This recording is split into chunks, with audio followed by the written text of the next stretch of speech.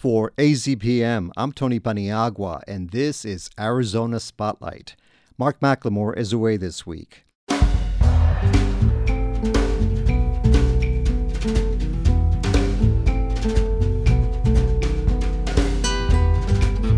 Coming up, a small plant with an attractive little yellow flower is causing major worries for invasive species scientists. It is called stinknet, and experts hate this imported weed. If it catches fire, it produces a smoke that's corrosive to the lining of your lungs. So even when it gets dried out, it's still a hazard to the environment. A Tucson photographer has been harvesting rainwater to create a lush desert oasis in her neighborhood.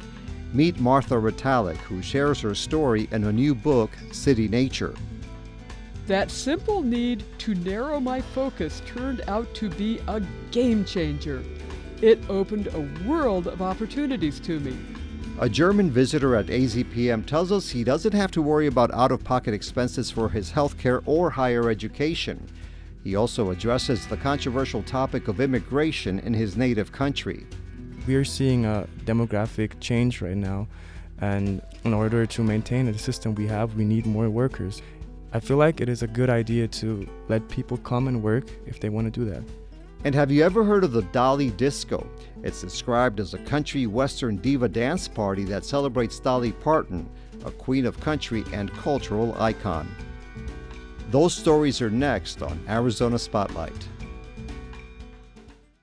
Even though our Sonoran desert can be a harsh environment for much of the year, the tough and resilient plants in this habitat can be very susceptible to invasive species. Now there's a recent arrival on the scene that is causing concern among many experts, including Tony Figueroa. He is the invasive plant manager for the Tucson Audubon Society. I started this position with the Tucson Audubon in December of 2019, and originally we were just focused on assisting federal partners, but quickly the city saw the value that we had to offer, and we grew our local strike team starting in the summer of 2020. Primarily, we were focused on treating buffalo grass, fountain grass, doing salt cedar removals in the Santa Cruz, and also removal of African sumacs.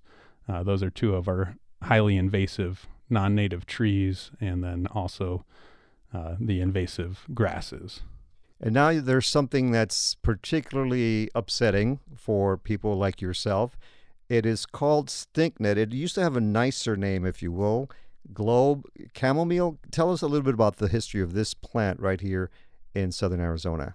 Yeah, so stinknet is an invasive weed originally from South Africa, and it made it to Southern California in the 80s and then moved into the Phoenix area in the early 2000s. It first showed up in Tucson in 2015 as the result of construction equipment that was stored near Prince and I-10, building the Ina overpass. So the construction equipment came down from Phoenix, where the infestation is widespread, and unfortunately the equipment isn't cleaned. They brought it down here and they spread the invasive seeds, and that's been the spreading point in the Tucson area since 2015. This is radio, so we're not seeing this plant, but obviously we'll have links on our website with photographs. But how would you basically just describe it to somebody who's not seeing a picture of it? Yeah, so the best way to recognize it is it has yellow balls, like a little bit smaller than a marble, probably close to the size of a pea. And it is a pure sphere. There's no petals at the base of it.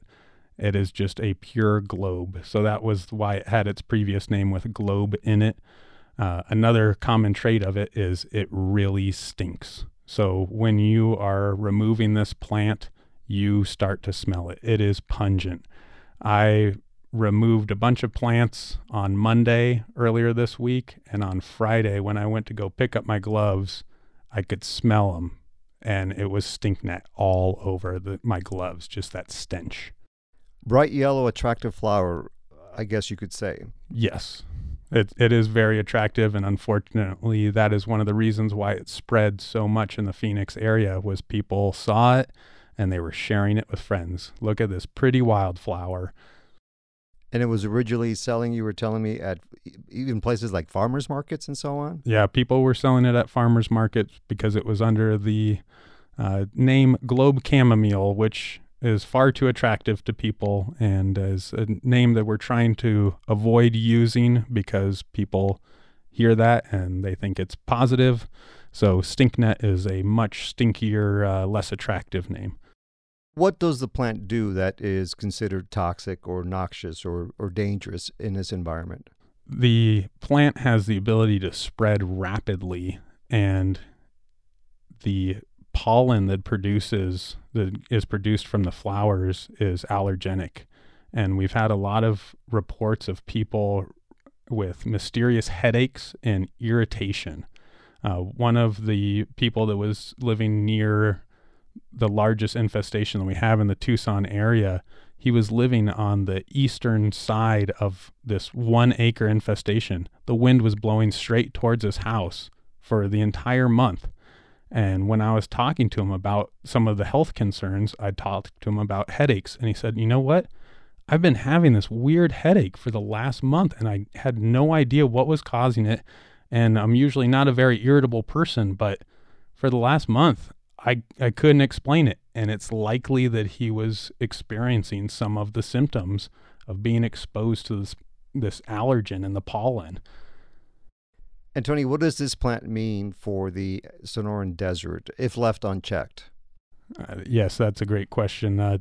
One of the big concerns about this plant is its ability to invade undisturbed soils. So when we look at our creosote deserts, where you have that empty bare space that usually exists between each plant, it gets completely infilled with this. And the plant can be shin height, knee height, depending on the moisture in the area. But then as it dries out, that biomass stays on the landscape, and the oils that are in this plant stay in there. And if it catches fire, it produces a smoke that's corrosive to the lining of your lungs. So even when it gets dried out, it's still a hazard to the environment. It's just bad stuff. Tony, you had sent me some pictures of the stinknet ahead of this interview. I happened to be in Douglas, Arizona, going into a pharmacy, and I saw what I thought was a very attractive little yellow plant. I took a couple of pictures of it, and I just showed it to you a few minutes ago, and you've determined that it is, in fact, stinknet. What does this mean that this is now growing as far southeast as Douglas, Arizona? Well, other than it just being a major disappointment, it's exciting that someone who's only known the plant for 2 days is able to site ID this plant first thing. So right now is the time to get out and look around your house, look around your neighborhood, see if you spot this plant. We have a publicly available mapping tool called stinknet.org. And if you see it or you think you see it, take a picture of it, record where it's at, and then me or one of my crew members can look at that picture and validate it if it's correct. And then we can get it removed. But if you do see it, please just remove it. And throw it in the garbage? Throw it in the garbage. This plant produces tons of tiny little, like sawdust fine seeds, and they're all just about to change from flower to seed at this time of the year. So taking that extra caution to, be gentle, remove it, put it in a trash bag, get rid of it. If you do that, you save me, you, all the taxpayers, a lot of time and money to try and stop it in the future. Native and drought-tolerant non-invasive species can provide many benefits to local landscapes, and Tucson resident Martha Retallick is quite familiar with various examples. Although Retallick is originally from the lush state of Pennsylvania, she has embraced the Sonoran Desert, and it has rewarded her with opportunities for personal and artistic growth. Retallick is a writer, photographer, and gardener who just wrote a book about her urban property. This book started out 5 years ago.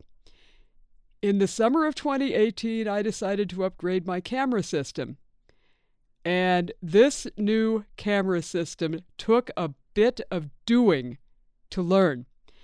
And since it's summer, it was too hot to go out in public. And you know how it is in public. It's like, come on, Martha, would you hurry up and just get the photo? And I figured that my trees and my flowers would be a lot more patient with me than, people. So out to the backyard I went and I started photographing things. And I kept on going and kept on going. And this thing took on a life of its own, and it's now a book. City Nature, Tales of Ornery Plants, Opinionated Birds, Gardening Triumphs and Tragedies, and Capturing It All Through a Lens. So it's one of those things that started out very innocently as a self-assignment project to learn how to do something, and then it turned into a full-fledged book with how to do water harvesting, why to do water harvesting, look at all these cool birds in the yard, and recipes. And lots of vivid images that I came across because you really get some intricate details. You're not about getting medium shots or wide shots, at least in many of these photographs, right? I like detail. And that was that was a real discovery in the course of this project, because before I did a lot of event photography, which tends to be wide angle, or you're zooming in on somebody with telephoto. You're really not doing that much close-up. Now, in my yard, it's a small space. You can only do so much panoramic. So then I decided, well, why not look at the details of that petal on that flower? We talked about details, and you made it a point to zoom in on things and get some closer shots. Can you read that part for us, please? Narrowing my focus. That simple need to narrow my focus turned out to be a game changer. It opened a world of opportunities to me. There were flower buds, flower blossoms, bees pollinating those flower blossoms, birds seeking mates, nest building, hatching, learning to fly, and on it goes. You also mentioned your past and perhaps an influence who you never met. I am named for my great-grandmother, Martha. And great-grandmother Martha was a victory gardener in upstate New York, Buffalo, New York, and according to my mother, she fed 8 people from that garden, and Mom told me that those people depended on great-grandmother Martha's produce. Martha, this book is pretty large. It looks like a coffee table book with amazing photography. What do you hope people take away from this project? I'm dealing with a challenging subject. This is a book about water harvesting that I've very cleverly disguised as a coffee table book, because in the Southwest, we're dealing with water shortage. That's a frightening topic. And what happens when you get fearful is the critical thinking part of your mind closes down. And when that closes down, so does your department of problem solving. So let's turn the psychology around a little bit. Let's give people hope. Let's give them uplift, so then they can start thinking about, oh, well, Martha's doing this over at her yard and it's not that big. What could I do at my place? I would say, of course, read the book, think about what you want to do, and then start trying things out. The landscape I have today is certainly not the one I started working on back in the fall of 2004. It's gone through a lot of changes, and quite frankly, a lot of the things I did on my own did not work. I needed help. And you've learned along the way. Yes, I certainly have. What is next on your agenda? What's next on the agenda is I'm still taking pictures of the yard. I was out there this morning. I was looking at, there's actually a picture of it in this book. The Hesperaloe plant set up a spike again. And I just had a big photo shoot over the weekend, and I thought, I can't look at a camera for a while. And then I saw that spike in the early morning light, and I thought, okay, which camera, what settings, let's get out there. And I was pretty happy with those photos, so I'm not sure what I'm going to do with them, but I'm still shooting photos in the yard. I show them in my monthly newsletter, and I may well do something else with them as well. It seems like this brings you unexplainable satisfaction. It was such a delight to get out there early in the morning, and I thought, you know what? Get out there now. The wind's not coming up yet. The sunlight on that plant is just perfect. Go. So it gives me something to be constantly interested in without leaving home.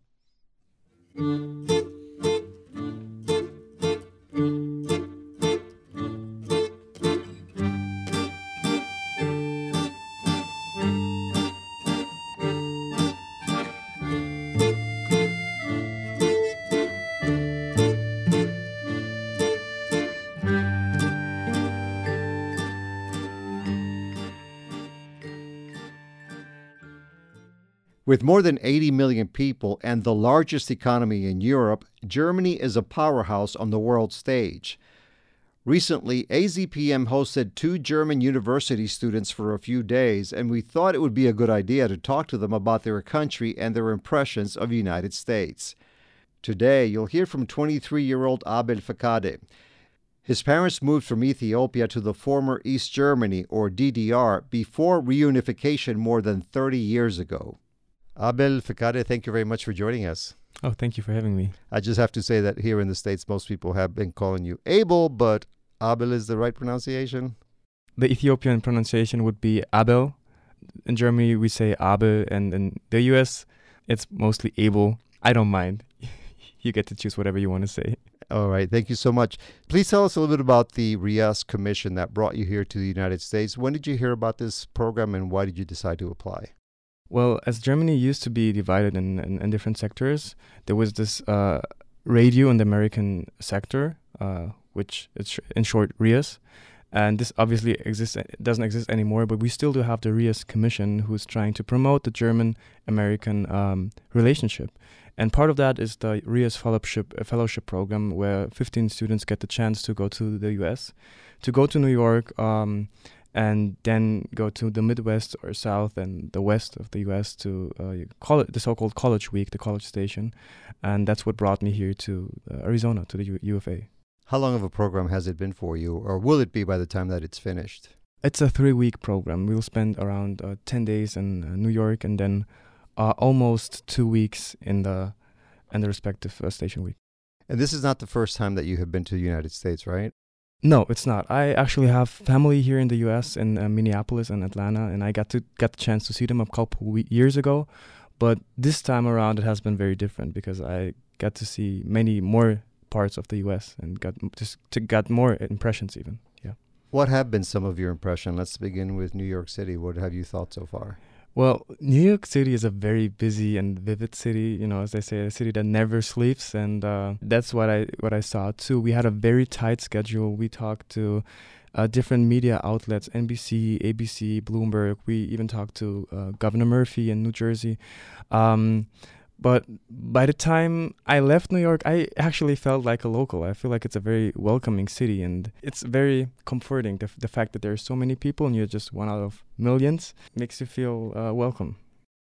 Abel, and you have an interesting background yourself. So obviously you are very fluent in German. You were born in Germany. It is your country, but your parents were not originally from Germany. Can you tell us a little bit about that connection?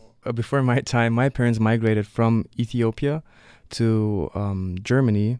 My dad came to the GDR, so that has been in the 80s as a student actually, and stayed there. And I got 2 siblings who live in Germany as well. I was born and raised in Leipzig, and Leipzig is actually a very beautiful city. It's culturally diverse, and it's very open and welcome to many cultures and people, which is very interesting because due to the fact that Leipzig is located in the Eastern Germany, or the former GDR part of Germany, which is mostly considered as rather conservative, and Leipzig has a very open and very very good reputation. So I really enjoy living there.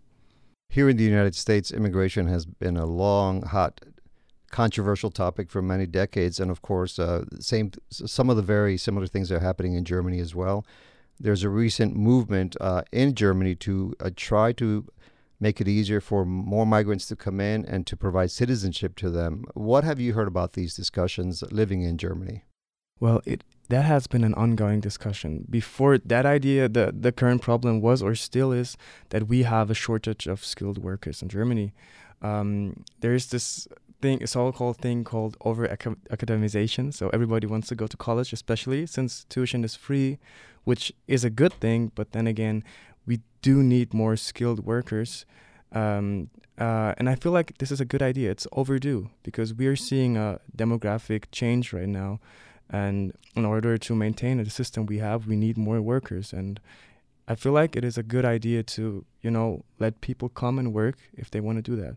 Do you think this will pass? One of the efforts is to bring in more qualified workers that are not just saying, let's open the doors to everybody, and also to provide citizenship. Do you think it's going to gain support among the general German population?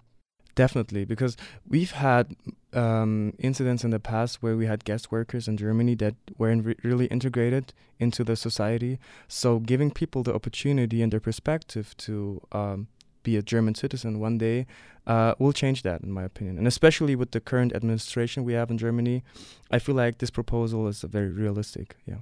I met you prior to this interview. I know that you have a bachelor's degree. Are you also interested in a master's degree, or are you looking for a job right now? So I'm planning to enroll into a master's degree in the near future in the field of communications management. And what do you think about the fact that in the United States, so many people struggle to pay for their education? And can you tell us the difference between Germany? What was your experience? So as I just told you, I'm planning on enrolling to the master's degree, and I was thinking about, do I want to start right away? Which master's do I want to pursue? But I never had to think of how am I going to finance the tuition, right? So maybe my cost of living, but not the tuition, because it is free in Germany, and I'm very grateful for that. Sometimes it's easy to forget that in Germany. And coming here, I see how people are struggling to pay off their student loan, or struggling finding a scholarship that will pay for their tuition, which is very weird to me as a German, because we take that for granted. We also visited Nogales, Mexico, where many people from the U.S. cross the border so that they can get more affordable dental care. And I asked you, hey, what do you think about this? Is this a concern for Germans when it comes to their dental care or their health care? What is your response? I probably said, this is definitely covered by my health insurance, and we never have to worry about that. I never in my life had to worry about my health insurance. When I moved out of home and started studying, I had to switch out of the family insurance, but these were just minor complications. And as a student, I'll pay maybe €100 per month, and my parents covered that, thankfully. And that's it. As soon as you get a job, everything will be done in the background, and you'll have your health care. Those are some of the challenges for people who live in this country. What are some of the benefits that you've seen? Obviously, the United States is a very large country. Is there anything that stands out as far as like, wow, this is really nice, or this is really cool, or very different from what I'm used to? Well, especially with having explored many parts of the country, it's just it's beautiful to see the diversity in the country, not just by the ethnicity, but also by the landscape, by the cultures, food. And we didn't know that. I didn't know that, or not to that extent, because there is this stereotypical way of viewing America. And then you get here and you see Atlanta and you see New York and you see Arizona, and there are so many different parts and different cultures. And I enjoy that diversity. And I also enjoy how nice people are. This is not the German way of going through life. It's just being nice, having a smile on your face, saying hi, how are you? And I enjoy that. You also mentioned that palm trees are usually associated with vacation, and yet we have a whole bunch of palm trees here in the city of Tucson. That was the first thing I thought when I came to campus of U of A. I thought, wow, there are palm trees on campus. This is surreal. And what about the saguaros? What did you think about seeing saguaros? They're beautiful. That was the first time in my life that I saw a cactus in wildlife, so to speak. So the weather in general in Arizona is amazing, especially as a German, since it's very cloudy most of the time. But even compared to other places in the U.S. I've been to, it's just beautiful here. I love the weather and the landscape. Okay, moving forward, when you return to Germany, what do you think you'll remember most about this trip? Probably the people that I got to know, and the things I've learned. It has been a great mix of just new experiences, but also education. I've been visiting classes at UFA, and it was interesting to see the American way of college life that we usually just see depicted in movies. So, but also in New York, and there are also fellow students I got to know. So I'm very grateful for this opportunity, and I will go home with many unforgettable memories. Okay, Abel or Abel Fekade, thank you very much. Dankeschön. Dankeschön. Vielen Dank. Thank you. There is a traveling party that is currently touring the U.S. that is paying tribute to the uplifting spirit of Dolly Parton. When the party rolled into downtown Tucson a few weeks ago, assistant producer Leah Nalani Britton was there. Here is her audio postcard. It was a lively night at Club Congress, as a diverse crowd flocked to the Dolly Disco in celebration of the Queen of Country.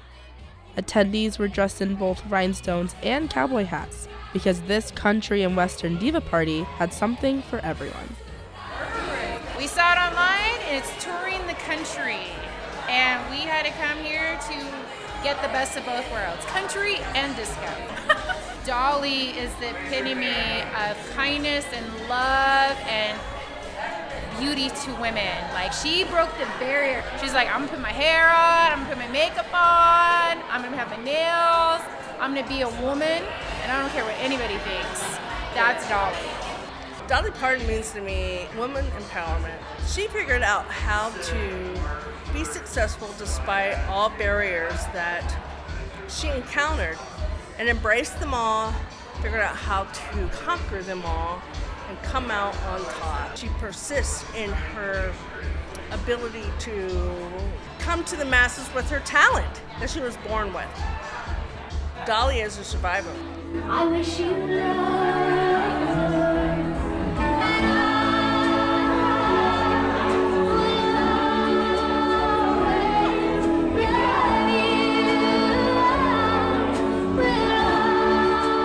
For Arizona Spotlight, I'm Leah Britton. Thank you for listening. Arizona Spotlight originates from the AZPM radio studios. AZPM's news director is Christopher Conover. The music is by Calexico. Assistant producer is Leah Nalani Britton. The production engineer is Jim Blackwood.